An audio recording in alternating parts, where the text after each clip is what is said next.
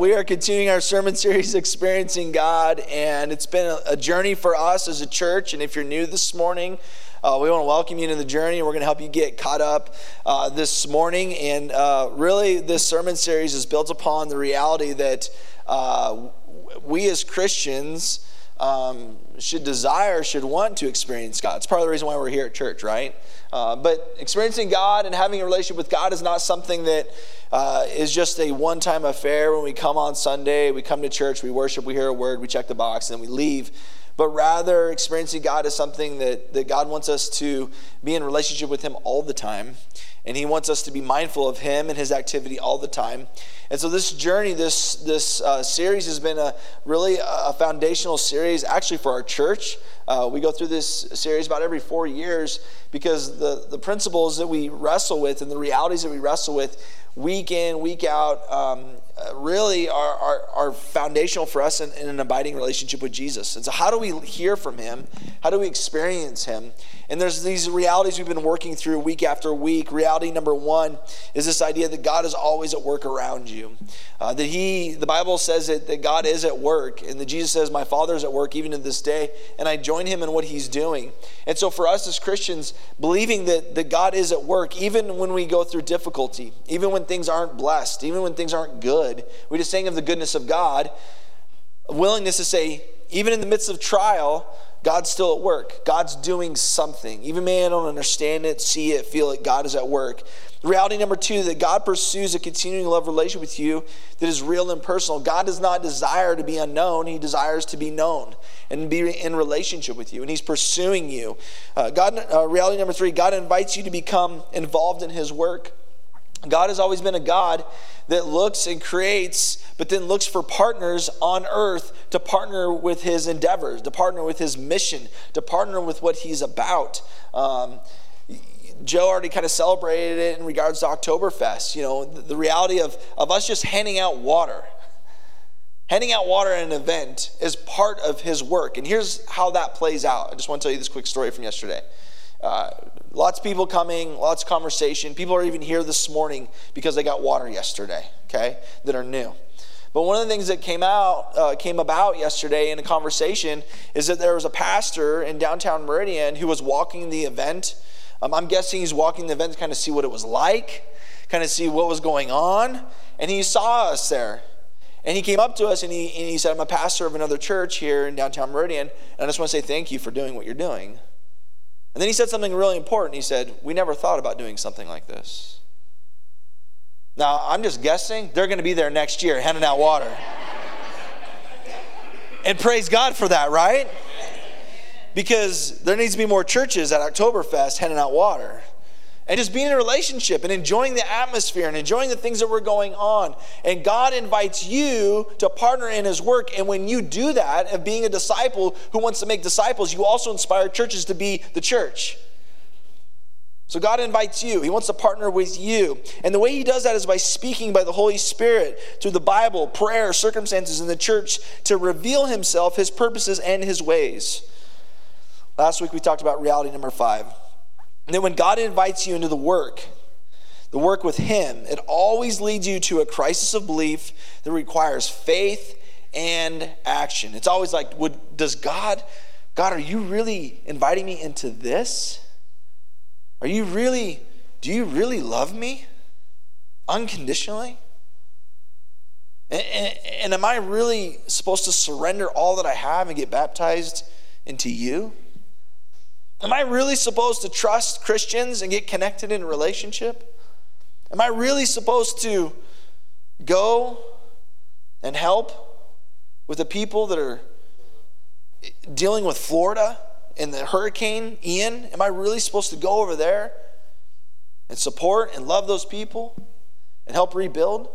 God, are you really calling? There's always a crisis of belief when God speaks to us where we go, man, Am I supposed to do that? Is that really? And oftentimes we line up all the excuses, don't we? As to why God wouldn't want me to do that, or how it couldn't work, or whatever the case may be. Today we're going to be talking about something that I would call turning points, or critical turning points. And the critical turning points oftentimes we aren't willing to make those critical turning points. But in life, we have to make the critical turning points because they're coming. I just reflect on my own life and growing up. Growing up, there was a critical turning point. I'm in the process of navigating it with my son, of going from 11, 12 to 13 years old. That was a big critical turning point growing up, right? And I'm helping him navigate that right now. There was a big critical turning point for me when I decided to propose to my wife and to get married. Like, life changes, right?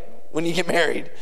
It's like, oh my goodness, like, I can't leave this place. Like, I'm married to you, right? I have to make changes. This is a critical turning point. And marriage becomes something that's just all sorts of different seasons, right? But a big major season and a critical turning point is when the kids leave. And you look around and you go, well, it's just you and I again. And I still can't leave, right? Empty nesting is like a critical turning point. And then becoming a grandparent. Like, there's a new role change. There's a new responsibility. It's a critical turning point. And the thing of it is this is how life works. But I would argue that when it comes to your relationship with Jesus, that there's critical turning points. There's these critical turning points where God comes and he speaks and the crisis of belief comes in. But not only does the crisis of belief comes in, Jesus is asking us to make major adjustments. It's the reality of, like, not only salvation, of like, okay, I'm accepting Jesus' salvation into my life, but also the reality that Jesus is Lord of my life and he's Lord of all of my life for the entirety of my life. So he begins to speak and he invites us into things, and we have to make these critical turning points, these critical adjustments, these critical changes. And that never goes away as we walk with Jesus. And it brings us to reality number 6 of how we experience God. It's the reality that you must make major adjustments in your life to join God in what he is doing. You must make major adjustments in your life to join God in what he is doing. And Jesus talks about this in Matthew chapter 16. Matthew chapter 16 is one of my favorite chapters in the Gospels. And the reason why is because in Matthew chapter 16, you guys all know Peter. Everybody say Peter. Peter is bold and he's courageous and he declares things and he says things, and Jesus seems to really spend a lot of time with him, but he's also stubborn and kind of puts his foot in his mouth at times. But in Matthew chapter 16, Jesus asks a question. He asked his disciples, who do they say that I am? And Jesus says, you are the Christ, the Son of the living God. And Jesus says, you are right, Peter. This is the first time that someone has declared that Jesus is the Messiah, that he's Lord, that he's King.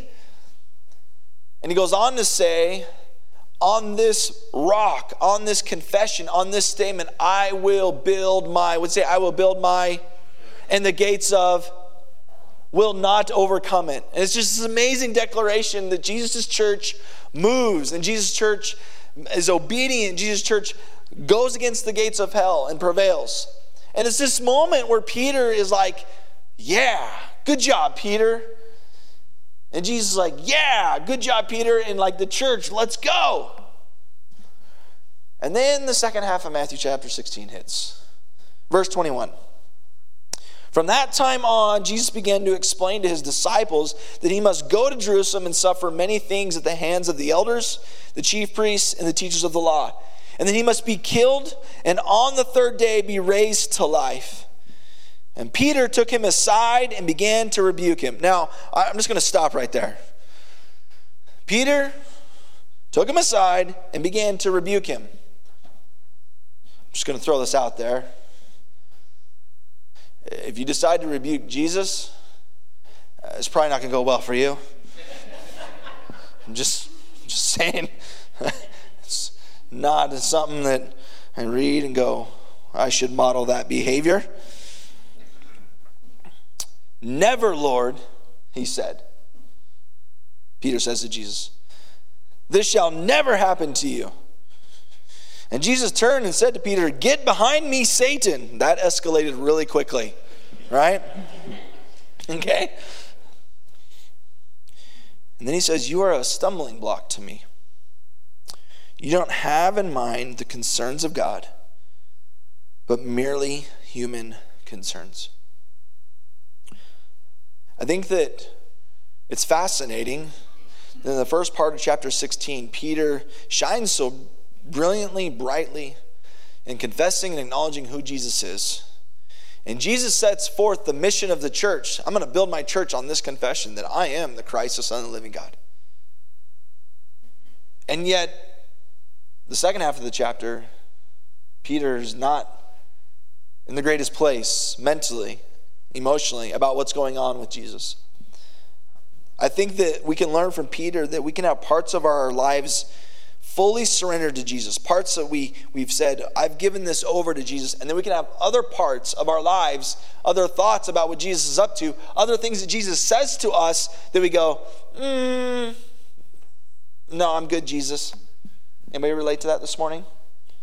That there can be parts of your lives that you have fully surrendered, and other parts you go, you're still wrestling with the crisis of belief. You're still wrestling with, did Jesus really say that? Let me give you an example just of things that are often said that kind of show this reality, that we can have parts of our lives surrendered and other parts of our lives not surrendered. My time is super valuable. And you may not say this out loud, but it's the inner dialogue that goes on inside your head. My time is super valuable. And I know they need my help. So I'll just give financially. Or maybe it's the flip side. I don't have a lot of resources, but I do have my time, so I'll just give my time. And there's nothing wrong with those things, but I would argue this: you aren't fully surrendered. Because Jesus owns it all. The time, the finances, all of you. Is it fully surrendered? All of your heart, all of your soul, all of your mind, all of your strength. Love the Lord your God. And as you look at Jesus' words, I don't know about you, but when I first read it, I kind of go, man, that's kind of harsh. Anybody else read that? I mean, he called him Satan. Right? But I would just argue this, that sometimes those harsh words are what we need. Done gently, which I don't really know the tone of "get behind me, Satan" that Jesus gave. I don't know if that was gentle or harsh. But I have to believe that it might have even been something that maybe just Jesus whispered in his ear as he said it gently. I think Jesus is very patient with us in learning to be fully surrendered, but is quick to point out the truth where we are wrong and where we need to adjust. I think he's patient with us. He could have kicked Peter out of the group of disciples, but he didn't. He just spoke truth to him, even though it was harsh. Proverbs 25:15 says, through patience, a ruler can be persuaded, a gentle tongue can break a bone. Have you ever had someone speak to you in a direct way that maybe felt harsh, but what was done in gentleness and it just pierced your very soul? Have you ever experienced that before? And if you haven't, I would argue you are missing something in Jesus' church if you don't have that type of relationship. And you go, well, that's uncomfortable. You are correct. It is uncomfortable. But the reality is that we as disciples of Jesus are not meant to live in isolation. We're meant to be in community and relationship like Jesus was with Peter, where Jesus was able to call out to Peter a change that he needed to make in order to join what God was about to do. Peter had to make an adjustment, a major adjustment, how he was seeing things and how he was viewing things and what was going on in his mind and in his heart. And the reality is that Jesus speaks this type of word to Peter for the betterment of Peter and for his church and for his kingdom. Do you have that in your life? And if you don't, there's no better place than in a home group to begin to experience that. Now, I've never heard anybody at home group at Real Life say, "Get behind me, Satan." But I have heard stories of marriages that were on the brink of divorce not become a divorced family, because there were people that loved each other and spoke the truth in love in the midst of great difficulty. Why? Because they were fighting for Jesus and his kingdom in their hearts. I'll never forget when I was 20 years old. You know, when you're 20 years old and you begin to have a fire for Jesus and his kingdom, in his church. At 20 years old, your hair gets set on fire and you think you're going to change the world. And at 20 years old, that's where I was at. And I was a youth pastor. And I was trying to help our youth ministry make changes at the church that I was working at the time. And they weren't really willing to follow and make the changes that I was suggesting. And so I sat down with a mentor of mine and I talked about how the whole youth team was the problem. And he listened to me for about a half hour. And do you remember that scene in Remember the Titans when the two captains are kind of arguing about changes and people not doing their job, all those things? And then the guy says to him, "Attitude reflects leadership, Captain." You remember that scene? That's kind of how the conversation went with my mentor, Aaron Couch, where he said, maybe the problem is you and your attitude and how you're leading. Let's just say the ride home from that coffee shop meeting was really quiet the rest of the way. But if it weren't his willingness to share the truth and have him talk to me about the adjustments I needed to make, it never would have changed the trajectory of my life with Jesus. The trajectory of my life and my leadership with Jesus from that moment changed. Because I walked away from that coffee meeting so angry at Aaron Couch because I didn't like what he had to say, but it was the truth. It was the truth. And so Jesus invites us into relationship for us to make major adjustments to be about what he's up to, what his kingdom is about. And it reminds me at the end of verse 23, do you notice what he says? He says, you don't have in mind the concerns of God, but merely human concerns. It reminds me of Isaiah. Look at Isaiah chapter 55. For my thoughts are not your thoughts, neither are your ways my ways, declares the Lord. As the heavens are higher than the earth, so are my ways higher than yours, and my thoughts than your thoughts. As the rain and the snow come down from heaven and do not return to it without watering the earth and making it bud and flourish, so that it yields seed for the sower and bread for the eater, so is my, what's that say? So is my word that goes out from my mouth. It will not return to me empty, God says. He says, my ways, my thoughts are not your thoughts, but when I speak my word, when my truth goes out, it will not, it's some of the older translations, it will not return void. God's word, his truth that he's speaking into your life, it will not return void. It will not return to me empty, but will accomplish what I desire and achieve the purpose for which I sent it. Doesn't this sound familiar to what Jesus said? Your thoughts, the things you're concerned about, they're human. They're not my concerns, my ways, my values. Then he says this in verse 24, Jesus, chapter 16. Jesus said to his disciples, whoever wants to be my disciple must deny themselves and take up their cross and follow me. For whoever wants to save their life will lose it, but whoever loses their life for me will find it. What does this mean? Let me just break this down for you. Denying ourselves is the first step of faith, you guys. When you first accept Jesus, it's denial of self. That I can't do any good on my own. The only good that I can do is actually been given to me by Jesus. That he came and he died for me. That my sins are forgiven because of the grace and salvation that he's given me. Guess what? That is the first step of recognizing faith. That at the rest of my life, I'm in the process of denying myself. The things that I think, my ways, my thoughts, I'm going to deny myself. That's faith. It's a mindset. It's a belief. But as we talked about last week, it's not just belief. It's not just mental assent. the proof that I actually believe is that I actually take actions, that I actually take steps. For example, all of you are sitting in a chair right now. And if you were to stand up, in fact, why don't we all stand up? Stand up right now. Perfect.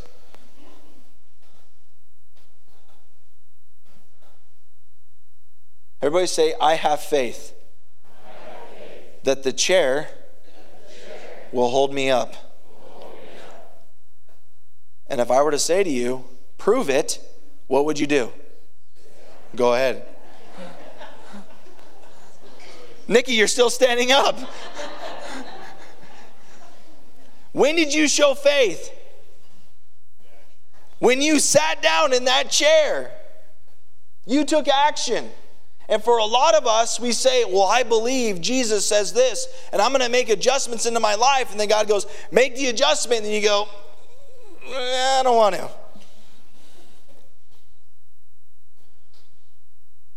Faith is tied to action.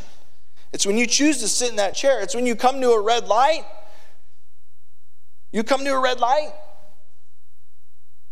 And then you see a green light. And you are having faith that everybody else is going to what? Stop. Even people that say, well, I'm an atheist. I go, you're not an atheist because you walk in faith all the time. The question is, what is your faith in? And faith requires obedience. It requires action. It requires steps. And this action means we have to make adjustments. We have to walk in obedience because Jesus says, my ways are not your ways. And you've got to deny yourself. And that's not just a one-time thing. That's a continual walking with Jesus. I love how Henry Blackaby puts it this way. God's revelation is your invitation to adjust your life to him. Your life to him. And so when God speaks, he's inviting you to adjust what you are doing to what he is doing. Faith and obedience requires adjustments. You cannot stay where you are and go with God at the same time. You cannot stay where you are and go with God at the same time. Let's just take a look at the scripture. Is that true? Noah could not continue life as usual and build an ark. He had to make adjustments. Abram could not stay in Ur or Haran and father a nation in Canaan. Moses could not stay in the back of the desert herding sheep and stand before Pharaoh in Egypt. David had to leave his sheep to become king. Ruth had to leave her homeland to support her mother-in-law. Jonah had to leave his hometown and overcome major prejudice to preach to Nineveh. Nineveh? Can anything good come from Nineveh? Peter, Andrew, James, and John had to leave their fishing business to follow Jesus. Here's my question to you. Is God speaking to you? And what is he saying to you? And what adjustments are necessary for you to follow in obedience to Jesus today? Because our comfort zone is not where Jesus is calling us to. It's not what he's calling us to. He's calling us to his work. And so where's Jesus sending you? Where is Jesus sending you? And I love that we are launching our home groups today, and we're launching a new home group today, and I'm asking that question. Because these amazing people that sit on this stage are the people that raised their hand and said, Jesus, you're at work, and I want to join you in what you're doing. Send me into this community. Send me into this community. And I love that this morning, as we're getting ready and talking about announcements, Jenny Florendo, our children's pastor, comes to me and says, there's more home groups in Boise now than there is in Meridian. What do you think about that? I'm like, well, I don't live in Meridian anymore, so I'm good with it. But the mindset for her is like, we've got groups growing in Boise. Guess what? We need groups growing in Meridian, in Kuna, and in Nampa. Where's God sending you? What's he calling you to? You must make major adjustments in your life to join God in what he is doing. I just want to tell you a personal story of what God's doing in my life right now and the major adjustments that I have to make right now. I'm in the process of just turned 38 years old and doing my annual physical, and the doctor is telling me I've got to get better physically. Anybody else relate to that this morning? So here's the real reality for me. If I'm going to love the Lord my God with all my heart, soul, mind, strength, Corinthians says that my body is a temple.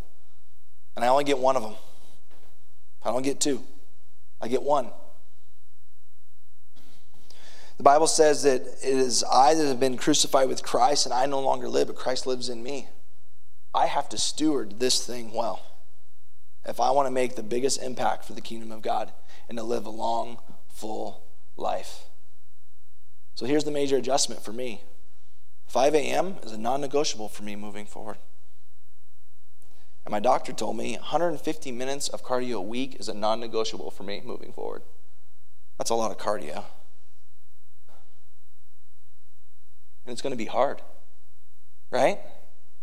5 a.m. every single day, that's going to be hard. 150 minutes of cardio, that's going to be hard. But I have to make the adjustment for the sake of God's glory and his church and being able to walk beside my family and love my family. Amen? I have to do it. I don't have a choice. I can choose my heart now or later. What is Jesus calling on you to do so that you can be most effective for his church and his kingdom and his glory? All of us have to make major adjustments. And some of us may not be willing to join God what he's doing because you aren't willing to make the necessary adjustments now. What is he calling on you to do now? What do you have to say no to so you can say yes to Jesus? I want you to notice at the end of Matthew chapter 16, verse 26. Jesus says, "What good will it be for someone to gain the whole world yet forfeit their soul?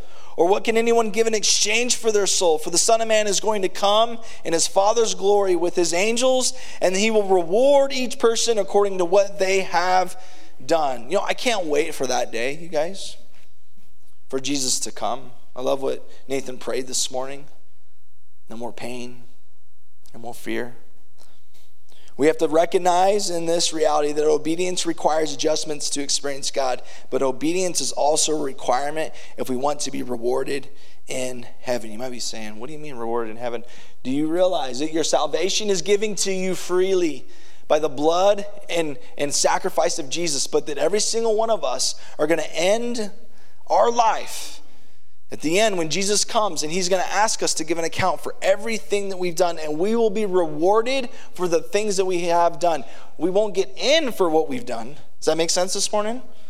We don't get in for what we've done. We get in because of what Jesus has done. However, he's going to say, what life did you live? What foundation did you build upon? Paul talks about in 1 Corinthians that Jesus is the foundation and that we get to build on the foundation. We get to build on the foundation. And he says in that, in 1 Corinthians chapter 3, that some of us will build with gold, some with silver, some with precious stones, some with wood, some will build with hay. And it will be refined by fire. And so for us this morning, we have to ask ourselves, what are we building our life on? What adjustments are we willing to make for the kingdom of God? And are we willing to listen to the truth that God gives us? And are we willing to make adjustments even when we hear it and we go, I don't like that? But Jesus is calling us to his eternity, his kingdom. And so what adjustments do you need to make this morning? Some couple take-home points as we wrap up. First one is this: when God speaks to me to reveal what he is about to do, that revelation is my invitation to adjust my life to him. I cannot stay where I am and go with God. Adjustments prepare me for obedience. You cannot know and do God's will without paying the price of adjustment and obedience. It requires every single one of us to begin to make changes and to begin to say yes to certain things and no to certain things, because Jesus is Lord over all of our life. And all that we have is to be committed and surrendered to him. And with that being said, as difficult and as hard that is at times to make adjustments for what Jesus wants for us, and in the process of working through the comfort zone into the grown zone to the other side where we actually begin to grow with Jesus, here's what I found over and over and over again. is that when I'm willing to surrender myself to that process, when I'm willing to surrender myself to Jesus' truth in my life, it's usually uncomfortable, not fun. But then when I get to the other side, I begin to realize how good God's ways are. I begin to realize that this, where I'm at now, is way better than anything else I could have come up on my own. And usually, it leads me to worship Jesus. Usually, it leads me to, I should have done this a long time ago. I should have surrendered a long time ago. And Jesus is so kind to us because oftentimes what next happens is the enemy comes in and says, yeah, what's wrong with you? And shame and guilt takes over. But Jesus is quick to say, no. This is the plan I've had for you all along. I knew about this process for you all along. I knew it before I even made you, before I knit you together in your mother's womb. And I love you. And this is the process that I've had you go through. And what you've learned, I now want you to pass it on to somebody else. I want you to make disciples who make disciples. And the gospel begins to reign true in our lives. That Jesus' goodness always prevails as we begin to make adjustments and join him in what he's doing.